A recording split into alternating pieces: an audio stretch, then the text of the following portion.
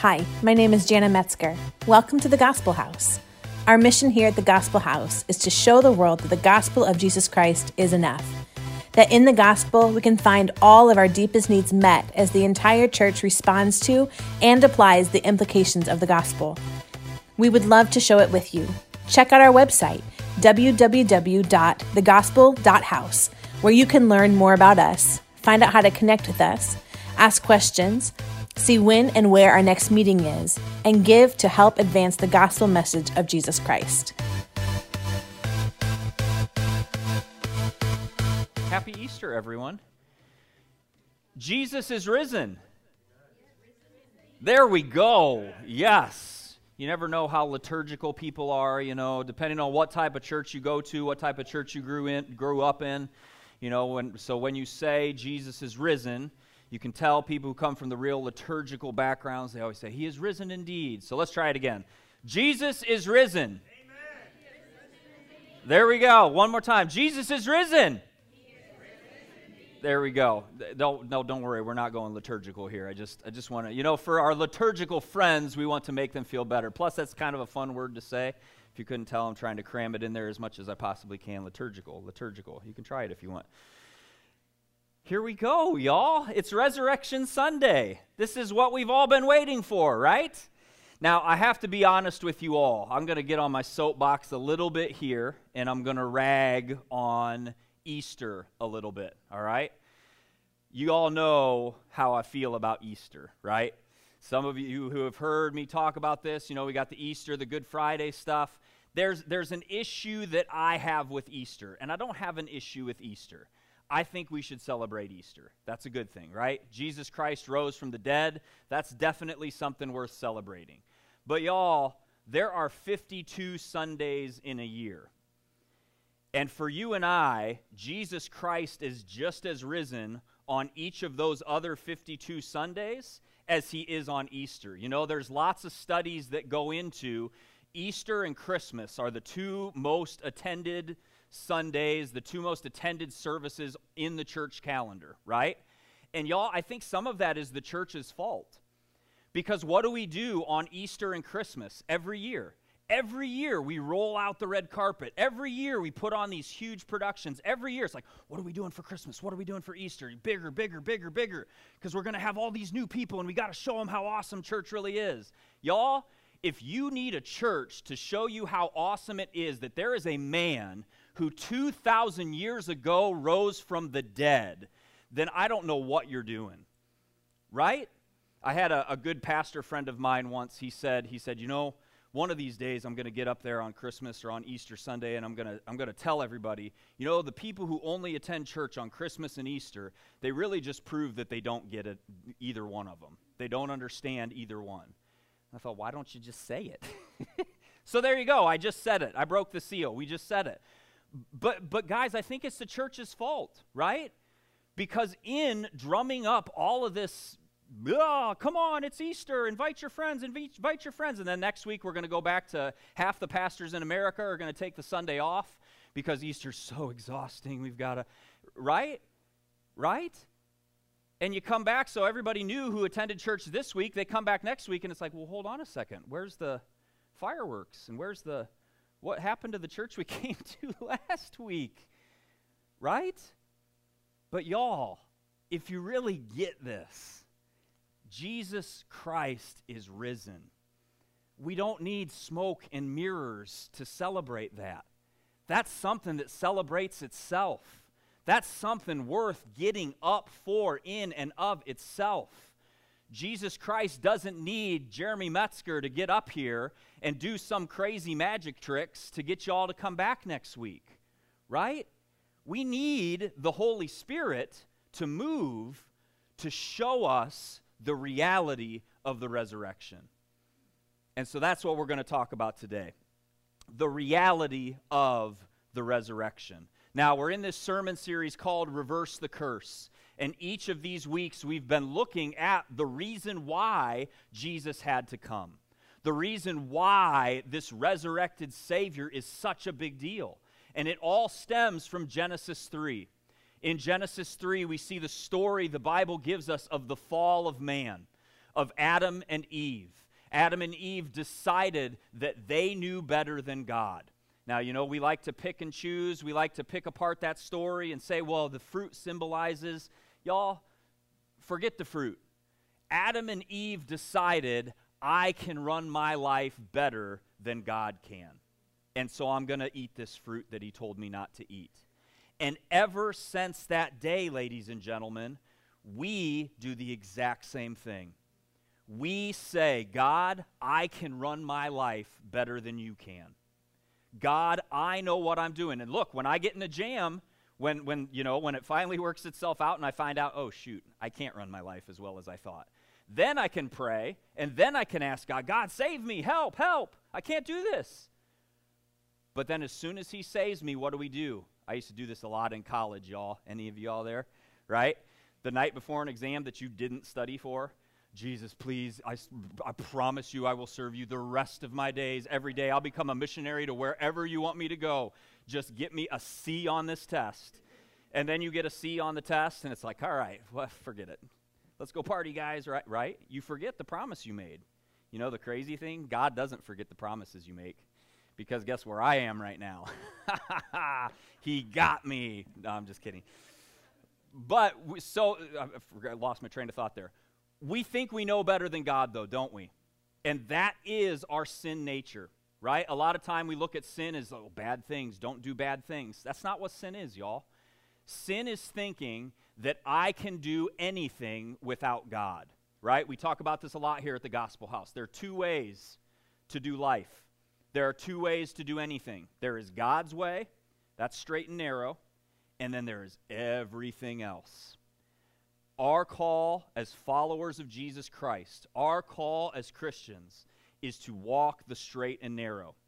That means we have got to depend on God for everything, to do everything.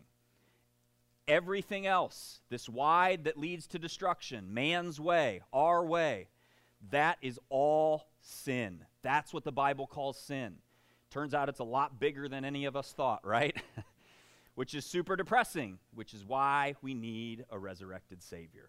And that's exactly what God gives us. So, for one last week, let's take a look at the curse, part of the curse that we see in Genesis 3. And this one comes in verses 14 and 15. It says this, "The Lord God said to the serpent, 'Because you have done this, cursed are you more than all the livestock and more than any animal of the field. On your belly you shall go, and dust you shall eat all the days of your life. And I will make enemies of you and the woman, and of your offspring and her descendant. He shall bruise you on the head, and you shall bruise him on the heel.'" Now the Hebrew word there, this is kind of a duh point because we're reading from the NASB, but depending on what translation you read from, it gets translated a little bit differently. The Hebrew word there for bruise, he shall bruise, or you shall bruise, where is it? He shall bruise you on the head, and you shall bruise him on the heel. That Hebrew word for bruise is the same word both times, a shuf. Isn't that a fun word? Shuf. That's what bruise means. Some translations will translate that as you will crush his head, and he will strike your heel, okay? But I want you to know it is the same word. Now you can see what the translators are getting at, because if I say like, hey, I'm going to punch you, you want to get punched in the face or you want to get punched in the heel? 99% of you are going to pick heel, right? Because it doesn't hurt as much. So that's the other translations, that's what they're getting at. The actual Hebrew word, it means to crush, to grip hard, to overwhelm, or to strike. It can mean any of those things. But you get what they're saying. To strike someone on the head is much worse than to strike someone on the heel. We all in agreement with that?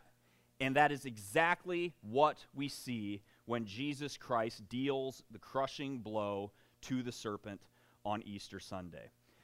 Now, up until this week, we have gone through these curses, and it's been a little heavy, right?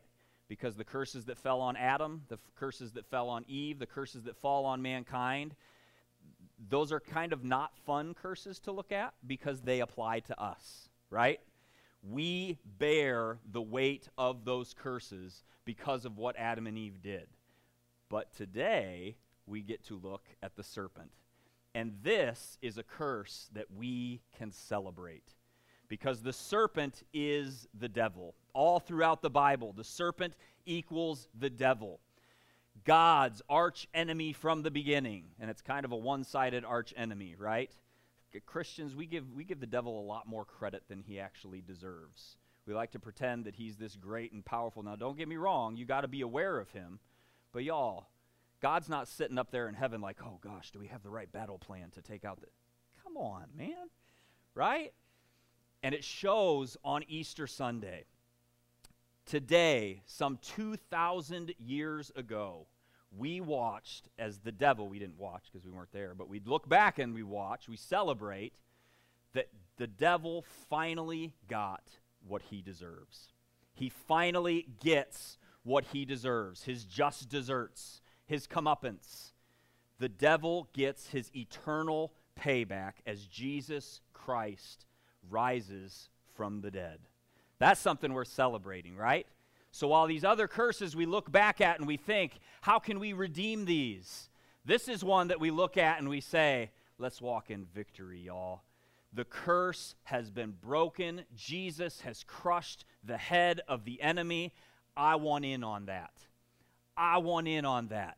So let's look at how thoroughly Jesus crushes the enemy. So we're going to look at three things today. First, we're going to look at the bruise on the heel. Second, we're going to look at the bruise on the head. And then third, we are going to look at your bruise, the bruise that you must bear. So first, we start off with the bruise on the heel. Genesis 3:15 tells us this, that he will bruise you on the head, and you shall bruise him on the heel. Now, this Genesis 3:15, this is the first messianic prophecy in the Bible. Messianic prophecy is just a fancy way of saying it's a prophecy that tells us about Jesus before Jesus, right? So people who are currently in the Jewish faith, they believe that these messianic prophecies are about someone who has not yet come, that this Messiah is still to come, all right? Christians, and then there's a branch of people who are still Jewish, but they believe in Jesus, Messianic Jews, that's what they call themselves. But those people believe that this is talking about Jesus. And there is historical fact that you can go back and research that Jesus fulfilled and accomplished every single messianic prophecy in the Bible. And this is one, and it's a big one, because this is the one that we celebrate on Easter. You'll notice that the New American Standard Bible capitalizes that D right there. You see that descendant? And there's something interesting that happens here. You would expect that when you would be writing something about a descendant, you would make it plural, right? That's what you would expect. When I talk about, my family, my descendants, the people to come after me, I pluralize it, right? It's descendants. The Hebrew does not do that here, which means it is talking about one very specific descendant who will come from Eve. One very specific child who will be born to the woman, who will come and rise up, will crush the enemy's head, but will be dealt a bruise on his heel. And don't miss it, because God's eternal plan was that the enemy would indeed deal a blow to this chosen descendant, right?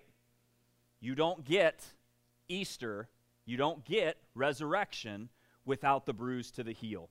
So let's take a look at it. Today we're going to be looking at the Gospel of Mark's account of these events. And this comes from Mark 15, starting in verse 22. It says, "Then they brought him, Jesus, to the place Golgotha, which is translated place of a skull. And they tried to give him wine mixed with myrrh, but he did not take it. And they crucified him and divided up his garments among themselves, casting lots for them to decide what each man would take. Now it was the third hour when they crucified him. The inscription of the charge against him read, 'The King of the Jews.' And they crucified two rebels with him, one on his right and one on his left. Those passing by were hurling abuse at him, shaking their heads at him, saying, 'Ha!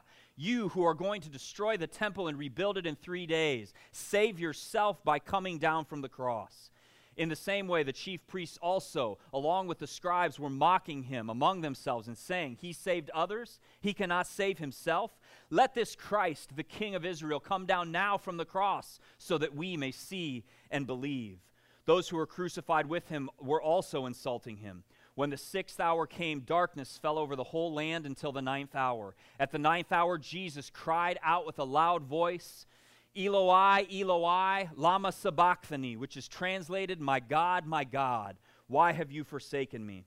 And when some of the bystanders heard him, they began saying, look, he is calling for Elijah. Someone ran and filled a sponge with sour wine, put it on a reed, and gave him a drink, saying, let us see if Elijah comes to take him down. But Jesus let out a loud cry and died. And the veil of the temple was torn in two from top to bottom. And the centurion who was standing right in front of him saw that he had died in this way. He said, truly, this man was the Son of God. Now there were also some women watching from a distance, among who were Mary Magdalene, Mary the mother of James the Less, and Joses and Salome. When he was in Galilee, they used to follow him and serve him. And there were many other women who came up with him to Jerusalem. When evening had already come, since it was the preparation day, that is, the day before the Sabbath, Joseph of Arimathea came, a prominent member of the council, he who himself was waiting for the kingdom of God. And he gathered up courage and went in before Pilate and asked for the body of Jesus. Now Pilate wondered if he was dead by this time, and summoning the centurion, he questioned him as to whether he was already dead. And after learning this from the centurion, he granted the body to Joseph. Joseph bought a linen cloth, took him down, wrapped him in the linen cloth, and laid him in a tomb which had been cut out in the rock. And he rolled a stone against the entrance of the tomb. Mary Magdalene and Mary, the mother of Joses, were watching to see where he was laid. This is the crucifixion of Jesus Christ, the Son of God, the descendant of Eve from Genesis 3. This isn't exactly a bruise on the heel, though, is it? We need to do a better job as Christians when we read these stories on so many different levels of reading the Bible the way that the original hearers of the Bible would have read it. We need to read these stories the way that the people who were in the stories would have been thinking and feeling and seeing. We read the Easter story. We read the crucifixion, but we read it already knowing the ending. And so we miss a lot of what's actually going on here, right? Show of hands, how many of you have seen the Star Wars movies?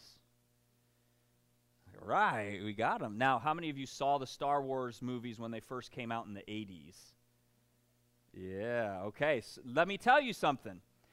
The Star Wars movies hit different for 80s children than they do for people who are watching them now. Right? Right? Now, we had the privilege of watching the Star Wars movies. I watched the Star Wars movies when they came out. And then having my son watch the Star Wars movies, starting from the new ones, right? Because they did the new ones next, right? They did it backwards as a prequel, right? So I'm watching Elam, and Elam is watching these movies, right? And Anakin Skywalker, he's the hero, and he's the one everybody cheers for. And me, I know what's going to happen, right? But Elam doesn't know what's going to happen. So in the last new episode of the new movies, when Anakin Skywalker turns... Now, if any of you haven't watched the Star Wars movies and you intend to, I'd plug your ears because this is a big spoiler. But when Anakin turns into Darth Vader, Elam is like... And he turns back and he looks at me and Jana and he's like, wait, what? It's like somebody dropped a bomb, right? But I'm sitting there like, oh, wait for it, buddy. Why? Because I had the bomb dropped on me in the 80s of, Luke, I am your father, right? That bomb already got dropped. But that's how we read the gospel sometimes, isn't it? The story has become so prevalent, so prominent, so commonplace that we read the crucifixion and it doesn't hit. We see Jesus Christ up on a cross, and it doesn't hit. Well, he's just going to raise anyway. You don't think it sucked being up on that cross, right? Jesus Christ was dead. He died on that cross. The disciples, those who weren't in fear of their lives hiding, gathered his body from that cross, broken and pierced and bloodied, and they put it in the tomb. Ladies and gentlemen, this is no strike on the heel, right? This isn't a bruise. This is utter defeat. Put yourself in the disciples' shoes. You have literally given up the entirety of the past 4 years of your life to follow this man. When Jesus Christ would say things that turned other people away, that turned people who were just kind of half in, half out away, what did his disciples say? He said, Jesus at one point in the gospel says to them, what about you 12? Don't you want to leave as well? And Peter answers and says, Lord, where will we go? We don't have anything left. And we've come to know that you have the words of eternal life. Imagine that you're that disciple who's given up everything to follow this man. And you watch, or you hide, as they put his body in that tomb and roll the stone over the entrance. It's over. People don't rise from the dead. Right? And yet, Jesus was so much more than even his disciples could realize. Jesus was no ordinary human. Jesus was not just a rabbi.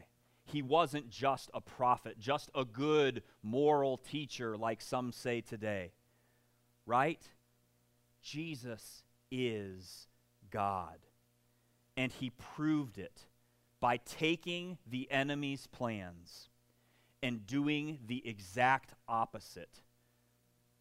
Doing the exact opposite that the enemy had planned to accomplish through this death. Satan's job, Satan's mission was to kill the Son of God, and he succeeded. But he also set forth in motion what was about to become the crushing blow to his own head.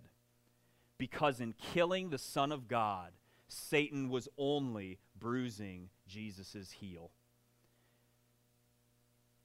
and crushing his own head. All the way back in Genesis 3, y'all, God does not miss a promise. You want to hang your hat on a truth throughout the universe? If God has given you a promise, y'all, and it hasn't happened yet, just wait.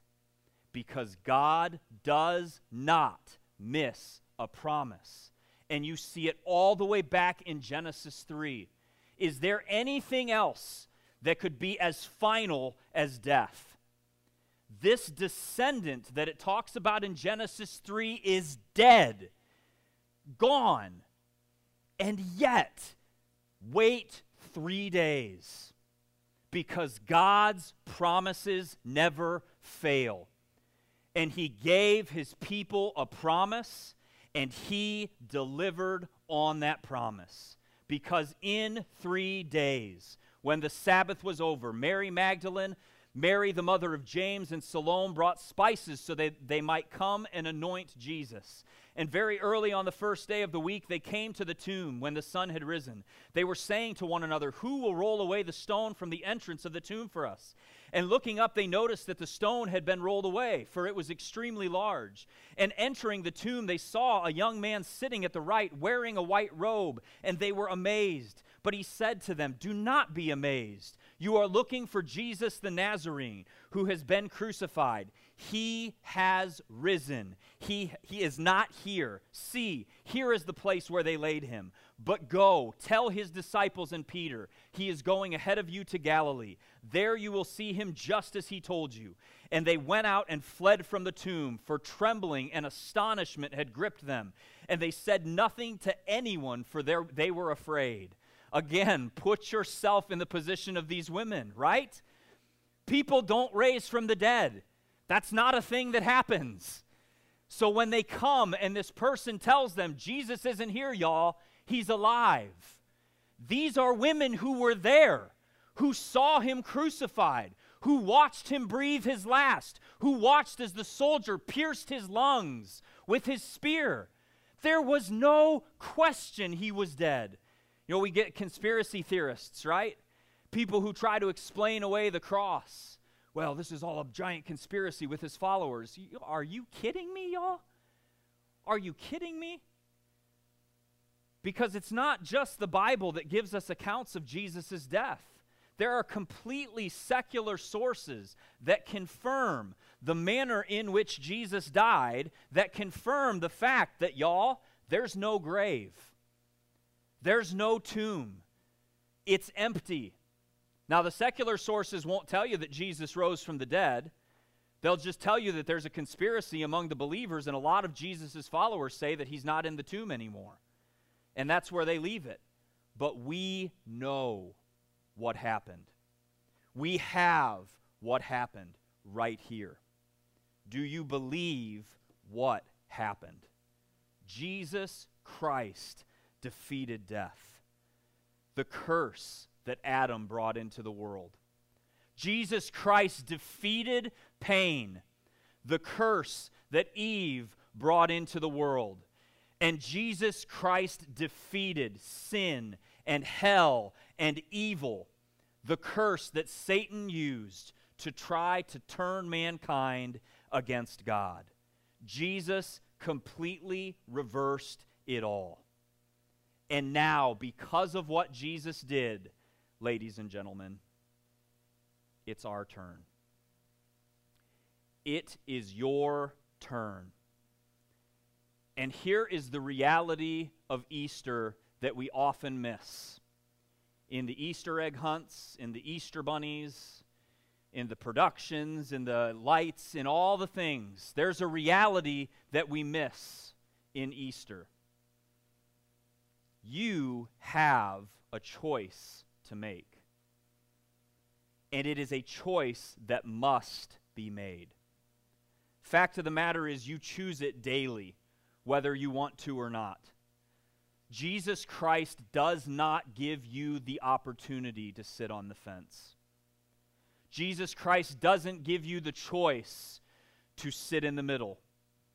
There are no Polands, right? Poland is the one that in wars they always try to not choose a side. Is that right? Right? Switzerland. There are no Switzerlands. There we go. Switzerlands. I knew it was one of those. Stupid, uneducated Jeremy. I know my Bible. I don't know my geography. I'm sorry. You got to choose, y'all. You have got to choose. And these are your two choices. You have to choose how you bruise. And it rhymes, so you know it's theologically accurate. I'm just kidding. That's a bad barometer to measure with. You either bruise the enemy on the heel and crush your Savior's head, or you do what the Bible says. You bruise your Savior's heel and you crush your enemy's head. Now let me explain. God convicted me of this. I tell you all this a lot. If God convicts me of something, you better believe I'm going to convict you with it, right? He hit me hard with this because, y'all, I don't do this. I don't make this choice. I choose the wrong way to do it. Christian, and I'm preaching at you, Christian, we are more than happy to put the Son of God to death. We are more than happy to crucify him for our sins. And then the next day, we put him to death again. And again, and again, and again, and again. Because we will not walk away from our sins. His grace has become cheap. And this is especially true in our culture today. And I'm afraid cheap grace is what you'll hear preached in the majority of churches, especially on Easter Sunday. We crucify Jesus over and over again. Now, not literally, right? Jesus Christ died once for all. It's over. But we're more than happy to continue to kill our Savior because we will not walk away from our sin. We don't stop going our own way. We don't rely completely on God. We aren't dependent upon Him. And in doing so, we crush our Savior's head. Now look, we're really good at striking the enemy's heel. I'm really good at striking the enemy's heel, right? I'll kill off certain sins. There are certain sins in my life that I don't have a problem letting go of. I'll let go of those things and I'll move on. I'll rage against injustice, right? As long as it promotes my agenda. I'll rail against particular sins, especially the sins that I don't personally struggle with. But if it draws light to the sin of other people, all the better, because then they don't look at the sin in my life, right? We have no interest in dealing that deadly blow to the enemy. Because the fact of the matter is, if we're being honest, there's some sin that's fun, right? There's some sin that feels good. There's some sin that makes it easier for me to build myself up and make me look better to other people. It's convenient for me to stay in control of my life. It feels safer when I get to call the shots. It's nice that I have a God that I can turn to when things aren't going as planned to get life back into my plan. But when I don't owe a Savior everything, He can't ask me to do anything without my permission. And again, y'all, I am not talking to unbelievers.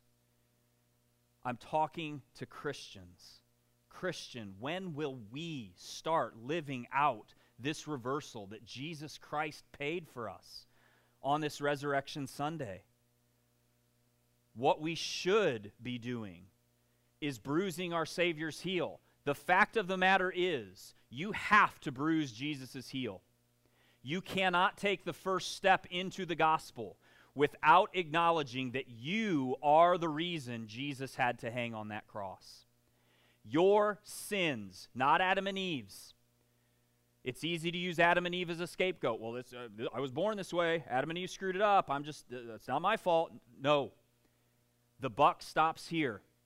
It's on you, right? It's not how you were raised. It's not biological factors. Look, those all play in to the person that you've become. But at the end of the day, you must stand up and say, I am responsible for Jesus' death. It's on me. And you strike Him on the heel. Our culture today is awful at accepting this because it's personal responsibility, right? It's personal accountability. We don't like accountability today. We like to point the finger at everyone else who's responsible, but the gospel of Jesus Christ says that first point has to be here. You have to point the finger here first. But once you have, then you're supposed to live in victory. Christian, you are supposed to live in victory, which means you crush the enemy's head. You don't leave anything to chance. You don't step on his toe. You don't step on his tail. You don't break his spine and leave him paralyzed. You crush his head, which means that you live in the resurrection power that Jesus Christ bought for you. You don't live in your own strength. You live in His. On the day of Pentecost, Jesus Christ, after He had ascended to heaven, He released the Holy Spirit. That's resurrection power, y'all. And now we have access to the Spirit of God every day. He is living inside of those who believe that Jesus Christ is the Son of God. Those who have called on His name. The Holy Spirit is in you. Why are you walking in your own power? See, and this is what Christians try to do. We try to crush the enemy's head in our strength, right? Jeremy tries to cut sin off from my life. Jeremy tries to get rid of sin. Jeremy tries to surrender to God. Jeremy. Y'all, it's Jeremy that got me into this mess, right? Self is what got me into this mess, which is why when Jesus comes and preaches, what does he continually preach? That we are to die to self and live in him, right? In the Gospel of John, I love this. I reference it all the time because I just don't understand how we continue to miss it, how I continue to miss it. Jesus Christ, the Son of God. He's probably the only human being. He is the only human being who could have come and said, all right, I know what I'm doing. I'm going to do this my way, and the rest of you follow my example, right? Jesus could have done that. He was the Son of God. He didn't. When asked over and over again, Jesus says, I only do what I see my Father doing. I only say what I hear my Father saying. And yet we have Christians running around today teaching that Christianity is some practical thing that if we just apply 5 easy steps, we'll all be able to do it. That's not what the gospel says. That's not what Jesus did. That's not what we're supposed to do. We don't like it because it requires a second-by-second surrender. Every moment of every day surrendered to the Holy Spirit. That is how we crush the enemy's head. Our failure to get this right shows the current reality of Easter. This is the heavy truth that we face with Easter today. Christian, you and I don't believe it. We do not believe in the Easter story. It has become a story to us that we put up on felt boards in children's classrooms, and that's all. It is not a reality. That's heavy, y'all, isn't it? We say we believe this, but if the resurrection of Jesus Christ was a reality to you and me, we would live lives that look completely different than what we're currently doing. Now, before you feel too bad, don't want to crush everyone, right? We're not the only ones who missed it, right? Because in this very resurrection story that Mark gives us, he continues with this. Now, after he had risen early on the first day of the week, he had first appeared to Mary Magdalene, from whom he had cast out 7 demons. She went and reported to those who had been with him while they were mourning and weeping. And when they heard that he was alive and had been seen by her, they refused to believe it. Now after that, he appeared in a different form to 2 of them while they were walking along their way to the country. And they went and reported it to the rest, but they did not believe them either. Later, he appeared to the 11 disciples themselves as they were reclining at the table, and he reprimanded them for their unbelief and hardness of heart, because they had not believed those who had seen him after he had risen from the dead. You know, on our Wednesday night, the first Wednesday of every month, we have a family worship night. And this past Wednesday, we had a time of worship, and then we asked 2 discussion questions. And they profoundly impacted me. If you were here, I hope it profoundly impacted you as well. If you were not here, I'm going to give them to you now so that they can profoundly impact you. My encouragement to you would be that you either jot it down or you make a note of it or whatever, and really take some time to reflect on these questions, to really soak in on them. Because fact of the matter is, the majority of us will walk out these doors and we'll go to our Easter family celebrations and we'll forget everything that Pastor Jeremy said, right? You might get some of the meat and potatoes, the bulk of it, but you'll forget every example. You might remember the Star Wars thing because you grew up in the 80s and you love Star Wars. But the majority of it goes out the window, right? That's what happens during these sermons. But jot this down so you do not forget to reflect on it. Here's the questions. Imagine that you are one of Jesus' disciples. One of these disciples that we've talked about today. How does your life change after interacting with the resurrected Jesus? seeing him buried in the tomb, hearing about the empty tomb, and now seeing him face to face. You can put your fingers in the piercings, you can, all of it. You see him face to face. How does that change your life? How do you live after that? Now, part 2, and this is the sucker punch, forgive me. You are one of Jesus' disciples. There's no imagining about it. And you can interact with Jesus anytime through the Holy Spirit. The Holy Spirit can make this resurrection a reality to you, and he's the only one who can. Why aren't you living your life different? Why aren't you living? Because the fact of the matter is, we know what happened to these disciples, don't we? We have the book of Acts, and we read that these timid fishermen, these uneducated people, go toe-to-toe with the Pharisees and Sadducees in Scripture references, right?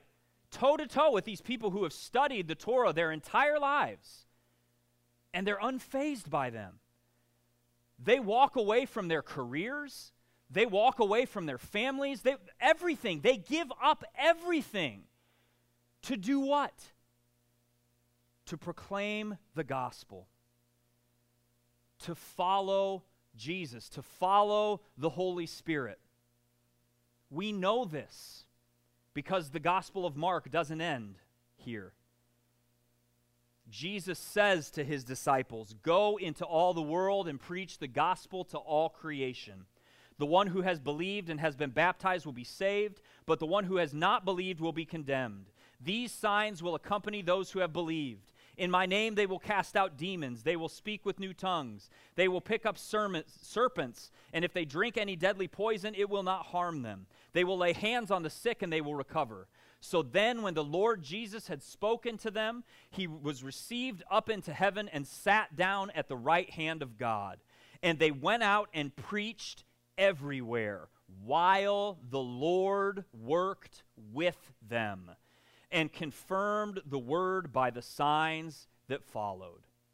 Jesus spoke, and the disciples immediately obeyed. They went out and preached everywhere. And notice who was doing all of the work. The Lord, right? They did it exactly like Jesus did. But here is our reality today, y'all. To jump back to those two choices that we have. You need to choose how you will bruise. Are you going to crush the serpent's head? Or are you going to give him enough wiggle room so that you can keep those pet sins around? Right? Are you going to crush your Savior? Or are you going to accept that he died once and for all for you? Accept the fact that he has given you the power of the resurrection. The same power that rose Jesus Christ from the dead lives in you. You do not have to sin another moment of your life. You can walk away from sin completely starting right now. But you must be dependent on that Spirit that he has given to you. Every moment of every day. You're done doing it your way, it's all for his. But here's the thing. The gospel makes this a tricky choice because it's really not a choice at all. The fact of the matter is, you either don't believe that Jesus Christ rose from the dead, or you say you believe it in word only, or you believe that Jesus Christ rose with every fiber of your being, with all of your heart, with all of your soul, with all of your strength. You know without a shadow of a doubt that that tomb is empty, that Jesus Christ rose. The resurrection of Jesus Christ has been made so real to you through the Holy Spirit.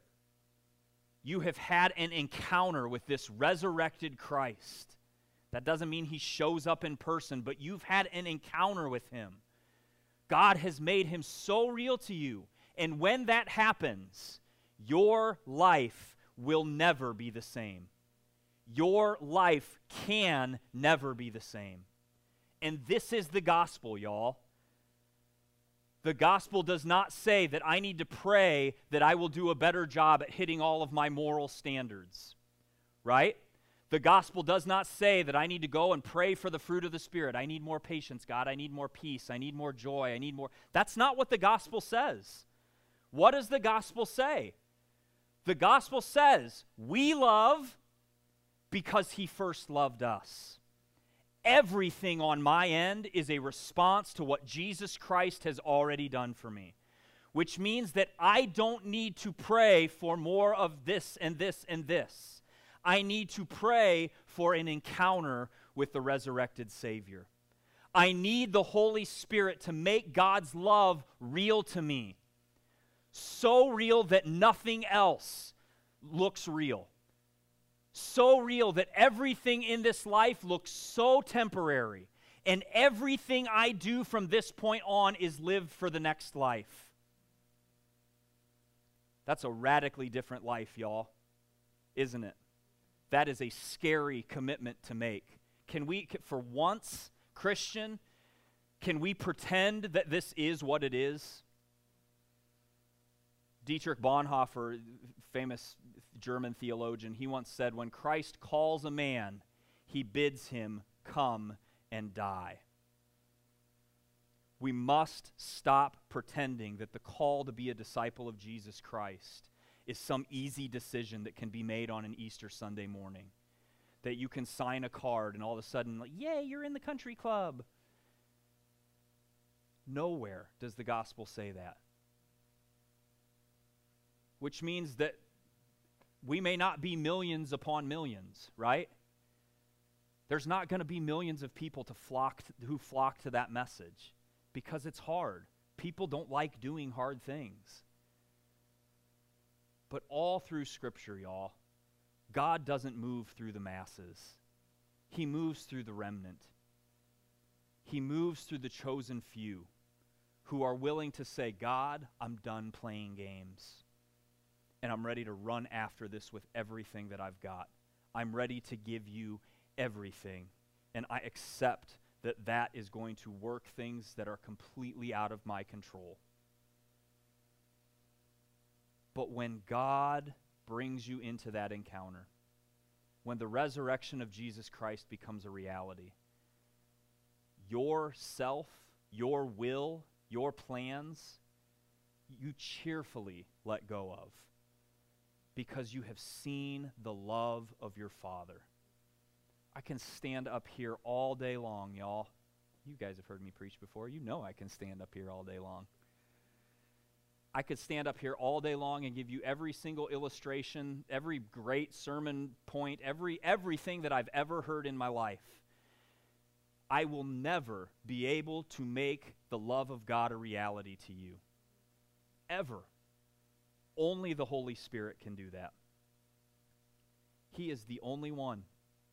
That's why he changed the world through these disciples. The resurrection was a reality to them. It wasn't just a story. God's love was a reality to them. It wasn't just a story.